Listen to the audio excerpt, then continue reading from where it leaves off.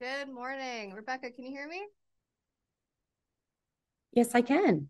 Hi, welcome. Good morning. Welcome everyone. Welcome to Beyond the Headlines on CIUT 89.5 FM. I'm your host, Maria Svetkova, and I'm joined today with my co-host, Connor Fraser. Beyond the Headlines is a weekly current affairs show that aims to make public policy discussions more accessible to you. We take you beyond the headlines of our daily news, bringing you access to current leaders through in-depth interviews. You can join us in the conversation by tweeting at BYOND_headlines. Thank you, Maria. And I really wanted to emphasize that we are doing this show live. So if you're out there and you want to tweet in, just tag us at BYOND_headlines. We're watching our Twitter feed right now. We can ask a live question. So let's get into the issue for today. Are Canadian students being set up for success as adults in a democratic society? A functional democracy requires its citizens to participate fully in collective institutions which serve the public interest and create public value. In this episode, we are looking at the role that civics education plays in creating a healthy, happy society. We believe that a strong civics education provides up-and-coming citizens with the relevant knowledge and tool sets necessary for participating respectfully in the democratic process to achieve the social outcomes that they want. Some observers claim that the current civics curricula are inadequate in preparing students for their adult roles as civic participants. And in this episode, we have invited two experts to join us for a conversation about the role of civics education in contemporary democracies.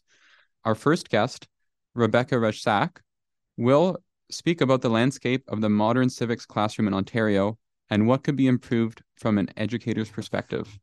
Our second speaker, Dimitri Pavlounis, will join at 11:30 to discuss the role of civics education more broadly, how civics education is linked to democratic outcomes, and his work with Civics, which is a nonprofit organization which leads the Popular Students Vote program in civics classrooms across Canada.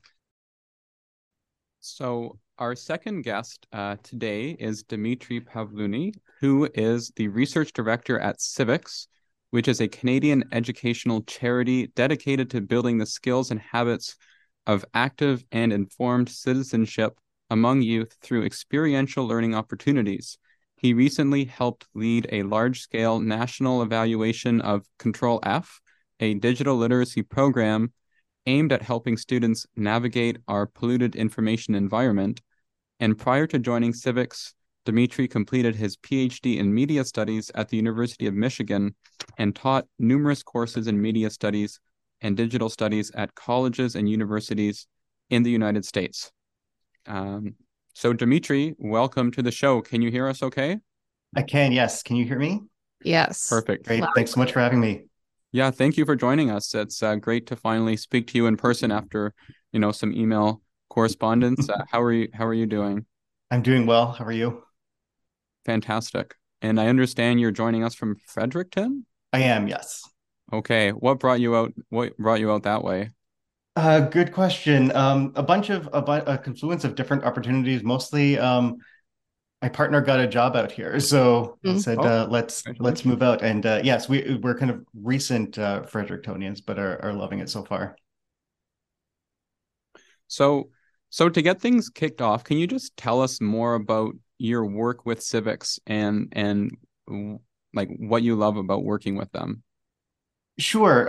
So as you said, right, that Civics is a nonpartisan charity. We are dedicated to building the habits and skills of citizenship among youth under the voting age by creating experiential learning programs.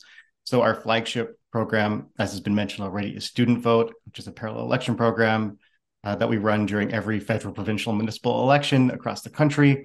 We also have programs in financial literacy. We have a program that puts students in contact with elected representatives. We have a digital literacy program, and we also run a lot of teacher professional development events across the country. So in terms of my own work, we are a relatively small team. So everybody kind of does a little bit of everything. So I do everything from resource development to workshop delivery.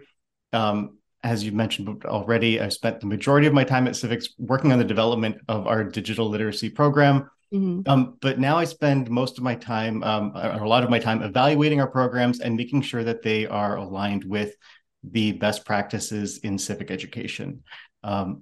And and I find that really rewarding work, and I find working at Civics to be really rewarding because you do see kind of tangible impacts. And I mean, working with teachers is just the best thing in the world. I mean, you just had Rebecca on, and I think you could just see, the excitement that you hear from a passionate teacher. And so kind of working with those people day in, day out is kind of really invigorating and kind of makes you feel that you're contributing to a broader cause. And so that's I think what I enjoy the most about working at Civics. If I could ask you, what does, civics education mean to you, or what do you see as its purpose? Sure, that's a good question. It's a question that could probably take up all of the time. Yeah.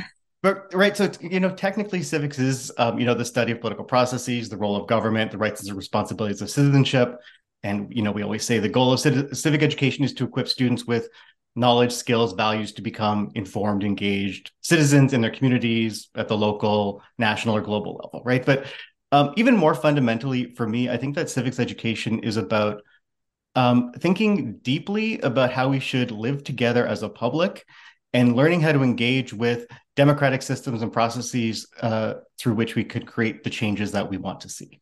Mm-hmm. Oh, short and sweet. I love it.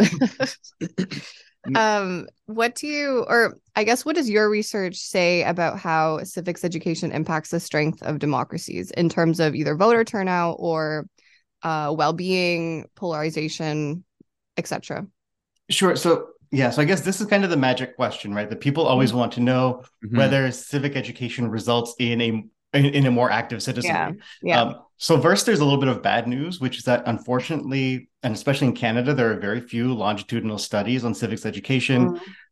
Very little that shows, conclusively that civic education, isolated from all other environmental variables, causes people to be more active citizens, right? There are so many ways to define what civic engagement means. There are so many reasons that people choose to engage or not. That civic education can really only ever be a small part of that broader puzzle. But there is some good news, and there is some evidence that at least connects civic education with some positive outcomes. So, for example, Elections Canada has found that many people who don't vote claim that they lack the knowledge to do so confidently. So voting is, of course, not the only form of political engagement. Lots of people with a great deal of political knowledge may still choose not to vote. But the evidence does show that people who feel knowledgeable about current events are more likely to vote. Elections Canada also found that young people who voted were much more likely to say that they learned about politics in high school and that they participated in an election simulation like Student Vote. There's also a mounting body of evidence showing that students who engage in exactly what you were talking about at the end of the last session, who engage in regular classroom discussion around political issues, tend to be more likely to vote, but also more engaged in class, more interested in politics, more likely to follow the news, more likely to engage with different opinions, and more likely to listen to those whose ideas differ from theirs, right? So I think what's important here is that, right, we can't just attribute any positive effects to, quote unquote, civic education in general, but rather to certain best practices of civic education, right? So, a student who only learns about, say, the levels of government or how a bill becomes a law is much less likely to demonstrate the skills of citizenship than is the student who learns about all those things, but who also participates in simulations of democratic processes, spends a good deal of time talking about authentic political issues, right? So while those two students, might check yes on a survey asking them if they received civic education, in reality, their experiences are not at all equivalent. And those skills and habits and best practices, would they carry on for the remainder of their lives? So, for example, if they've already been set up with the tools and knowledge in high school, they are more likely to take that and continue to vote throughout their adulthood. And again, the jury is out on this because there are so few kind of longitudinal studies. It's really hard to track, and and there are so many different factors that can affect why somebody may or may not choose to engage with certain issues. But we are starting to see a little bit of evidence that, at least if those skills are built and if they do get the foundation throughout their schooling, they're much more likely to continue that further in their lives because it just becomes a habit of their daily life. And so, it's also important that, that students aren't introduced to these skills, when they're 17. these are habits that need to be built up and refined and kind of nurtured throughout a life, right? That we should be preparing young people to be participants in a democracy basically as early as possible. No, that's a good point. There's a lot of stuff that I definitely want to unpack there. And I think just starting on the last thing that you said, we've really been focused in the last conversation on civics education in high school, but I mean, it really starts as early as, in elementary school. I think the curriculum starts introducing students to, to the political process when they're very young. So that's kind of another dimension to civics education that we haven't talked about as much on the show. And then also you mentioned the path dependency of, if you start participating, in voting, what have you, right when you're 18, you're much more likely to do so throughout your life, as opposed to if you don't start early, you're less likely to do so. And there is some graphs from Statistics Canada that show that very clearly how that's very path dependent. And also the lack of research that you mentioned, like lack of longitudinal studies on civics education and its impacts on democracies. That's surprising. And, there's a lot of information complexity here because obviously people develop, their attitudes towards democracy from a variety of different sources, not just through school. So it's very complicated to determine cause and effect. But, given the importance of civics education, it's kind of interesting to see how there's like that lack of research. And it seems like through civics, you guys are really filling a gap here or contributing to a gap that almost needs to be filled. And just kind of anecdotally, from your experience, like, are there any other countries where we can draw upon the research if there's been, longitudinal studies done in other countries on civics education? What do they tell us? I mean, a lot of what I said is drawn from longitudinal studies done in other countries. There is some research coming out of the U.S. That's kind of where I've been looking. But even then, a lot of that is new, and of course, the conditions in the U.S. are very different from the conditions here. We share a lot of things in common, but our degree of polarization in Canada is very different from the U.S. We of course have impediments to voting in Canada, but they are nothing like the impediments to voting that you see in the U.S. All right, so it's not quite equivalent. But that is where a lot of the research is coming, that is kind of focusing on what teachers are actually doing in the classroom and then what is happening to those students afterwards. Just to let our listeners know that we're live on air right now. If you have a question, send us a tweet at BYOND_headlines, and we'll try and incorporate the question into the show. Also, the CIUT-FM Spring Fundraiser is happening right now. Our donation page is live, www.beyondtheheadlines.net/donate. We're a nonprofit community station. We really rely on the generosity of our listeners to keep up our programming, and we would really appreciate anything you can give. Beyondtheheadlines.net/donate. The page is live right now. Thanks, Connor. Thank you. So kind of a general question, Dimitri, to follow up with that is, like, should civics education be political? As in, should there be political discussions in a civics classroom? My short answer to that is yes, absolutely. And not only that, but all classrooms should be political. But I should be clear, right, what I mean by this, because often people conflate political with party politics, right? Yeah. So when I say that civics education should be political, I mean exactly what you were saying, Connor. I don't mean that they should be partisan or push a political party's agenda. Instead, I mean that civics education should be about empowering students to see themselves as active members of a democracy and to think deeply about authentic political issues and questions, right? These really complex questions about how it is that we should live together as a public. Because the classroom is a space where students can practice being political beings. They can practice being people with their own beliefs and opinions about how to address issues that matter to them. And it's a space where they can test out ideas, they can express their own opinions, they can learn to disagree with others, they can be exposed to different ideas in a relatively low stakes way. Yeah. And for a lot of students, the classroom might actually be the only place where they encounter people with experiences and viewpoints different from their own. So I think to not take advantage of the affordances of the classroom would be squandering a huge educational opportunity to prepare students for democratic life. I wholeheartedly agree with that. I think, like you mentioned, just the opportunity to view a diversity of ideas and engage with a diversity of ideas uh, is fundamentally important. And it's not something that I remember receiving as a high school student. So I really, really do value that. Would you um what is my question? I wanted to turn back actually to the critical thinking in the digital space. You said Sure. you do run like a digital literacy program. How do you teach students to use the internet constructively and informatively to be able to discern between the real versus fake information? Sure. So this is kind of a big question that might require a little bit of unpacking. But so the program we run is called Control F. It's a Yeah. digital literacy program right now, primarily for grades 7 to 12. Mhm.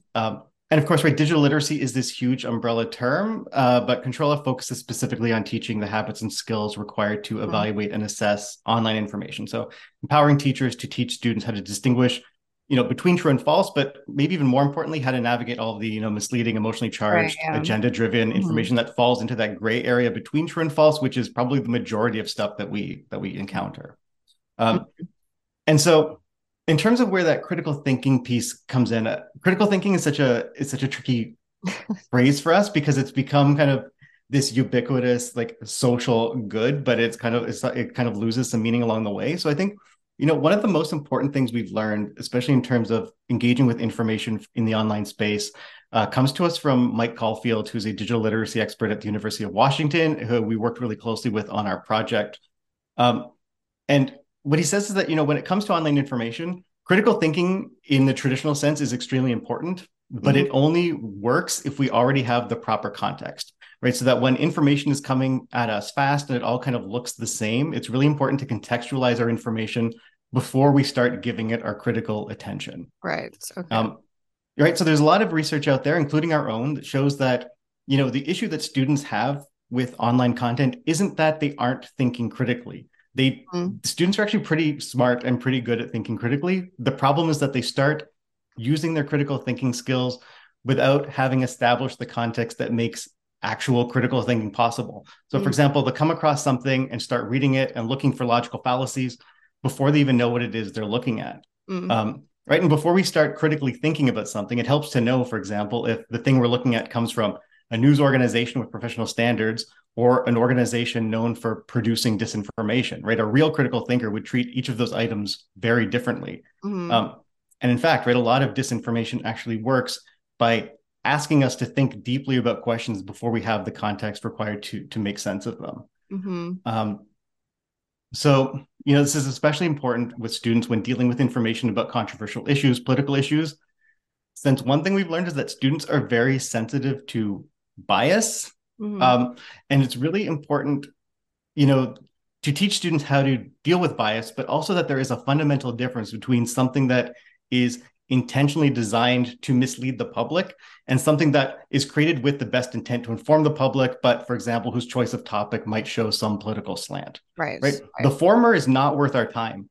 The latter might be. Yeah. Just because something is biased, right, doesn't necessarily mean that it's bad or not worth engaging with. If that was the case, we have to reject most of what we consume. Mhm. Um, but right, we might think about the bias differently if we know that the information is coming to us from a professional journalist or a subject matter expert or a political advocacy group, right? So again, first step is always establish the context, and then only then can we make use of our critical thinking skills. Funnily enough, this is kind of the area where we seem to have a little bit of resistance, where some teachers like don't want their students to seek out outside information to gain the context, Oh, instead really? want the students to kind of rely on their gut. I don't know, I think for some of them it almost feels like asking students to leverage the web as a resource feels like cheating.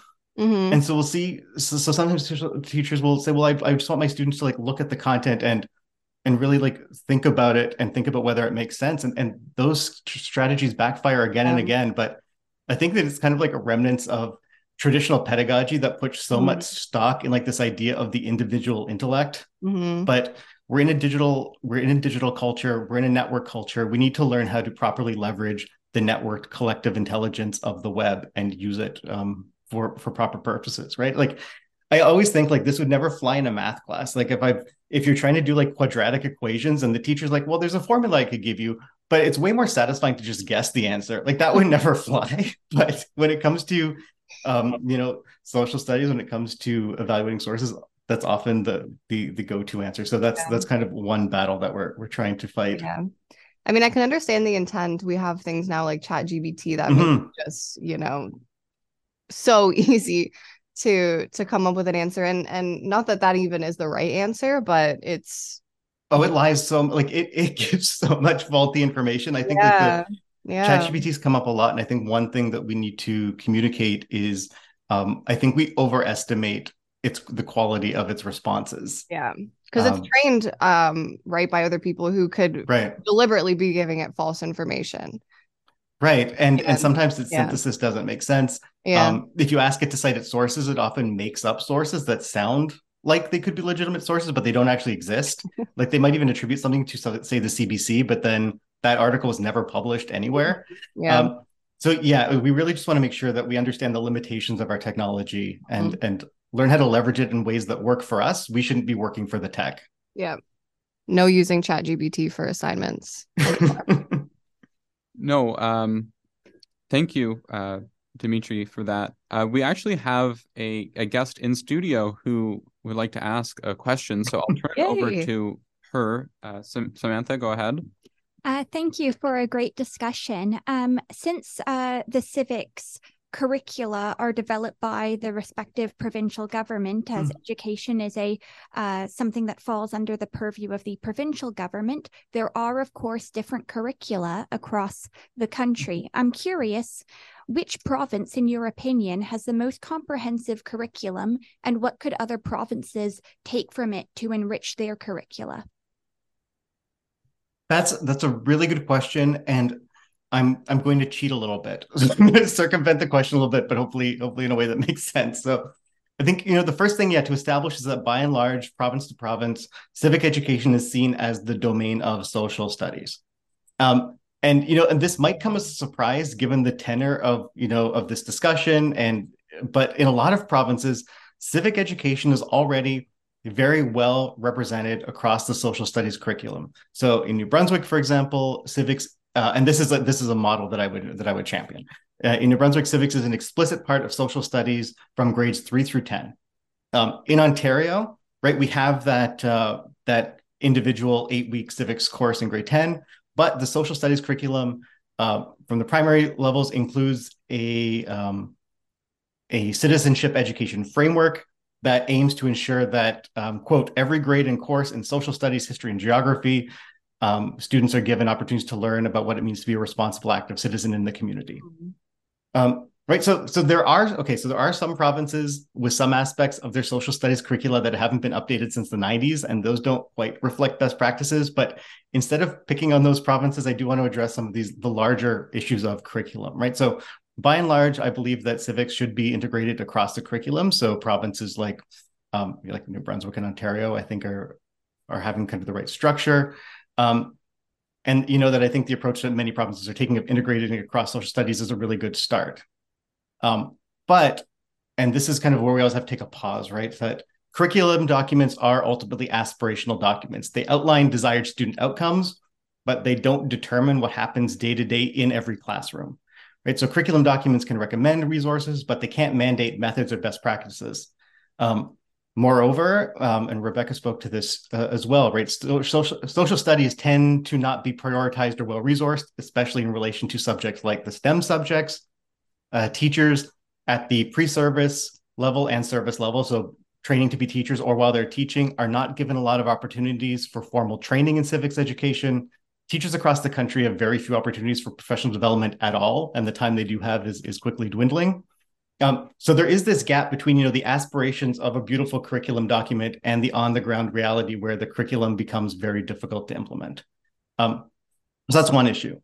The other issue, though, is that even within the social studies curriculum, civics often becomes optional when, as you were talking about with Rebecca, when students arguably need it most, right, as they're preparing to become more independent and have more opportunities for civic agency.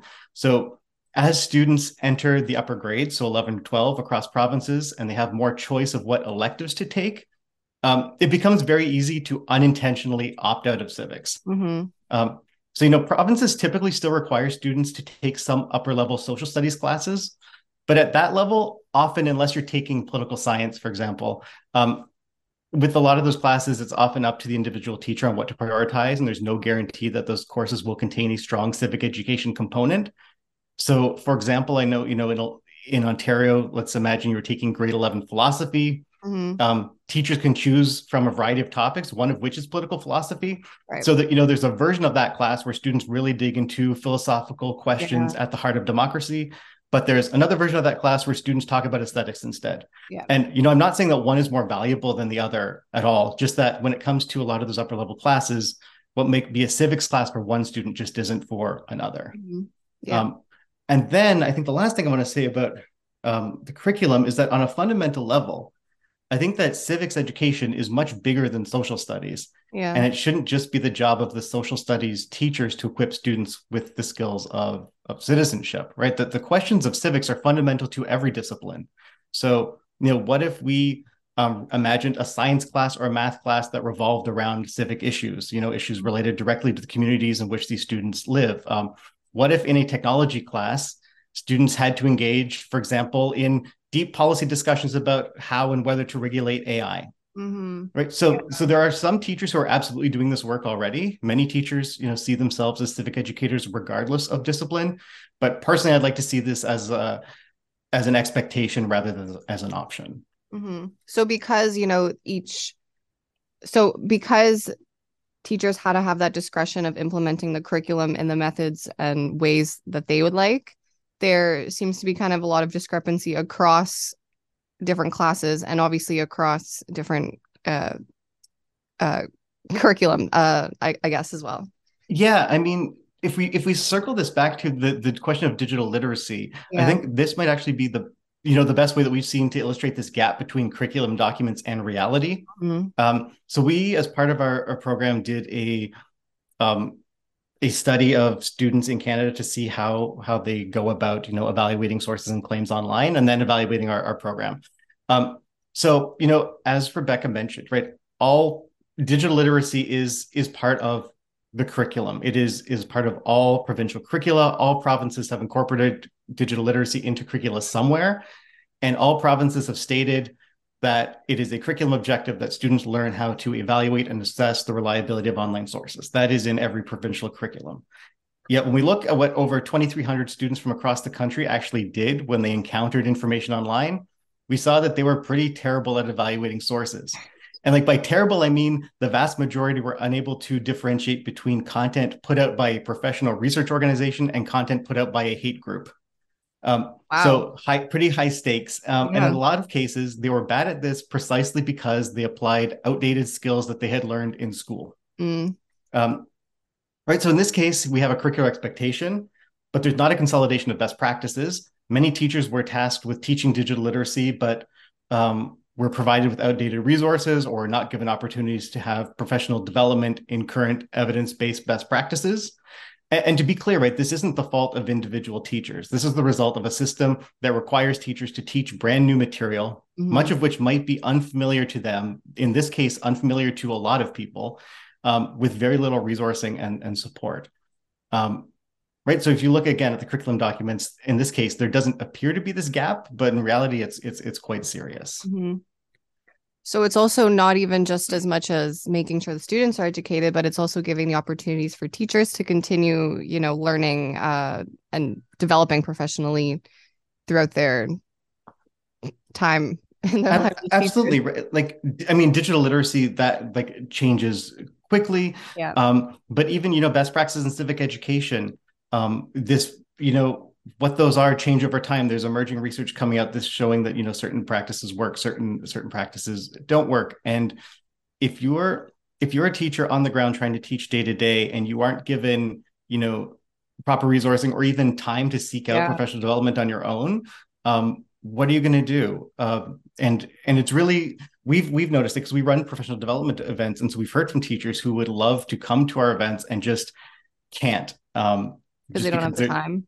It might not be the time. In some cases, right, there aren't enough supply teachers, for example, so that the district won't allow them to take a PD day because there's nobody to substitute for them. Mm-hmm.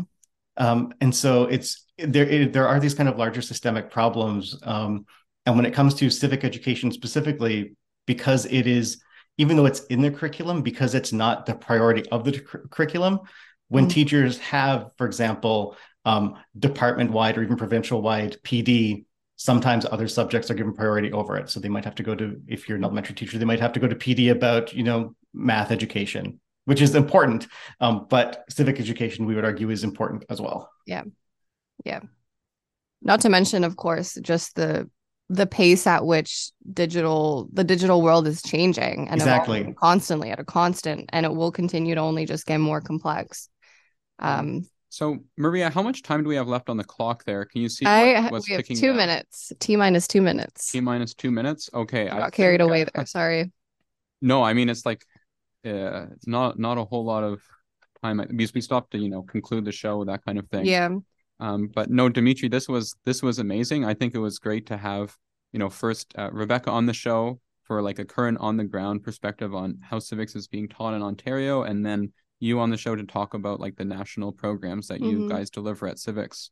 And Dimitri, just for people who are listening, Dimitri gave us a couple sources, so we're gonna leave those on the episode page on our website, www.beyondtheheadlines.net. But I think we'll probably have to wrap it up. Conversation there, because the automation software is going to take over for the next show in about a minute. But thank you, Dimitri, for being with us. Thank you so much. It was great talking to you. Thank you. Thank you. Beyond the Headlines, you've been listening to us on CIUT 89.5 FM. That wraps up our show for this week. We were joined by Rebecca and Dimitri. Many thanks to them for coming onto the show to discuss the role of civics education and democratic societies. Today's show is produced by myself, Maria Svetkova, along with my co-host, Connor Fraser. If you liked today's episode, please like and review us wherever you're listening. The views expressed on the show do not necessarily reflect the views of the producers, CIUT, or the Munk School of Global Affairs and Public Policy. If you missed any part of the show, be sure to check out podcasts of all our episodes on our website at www.beyondtheheadlines.net. Thank you so much. See you next week.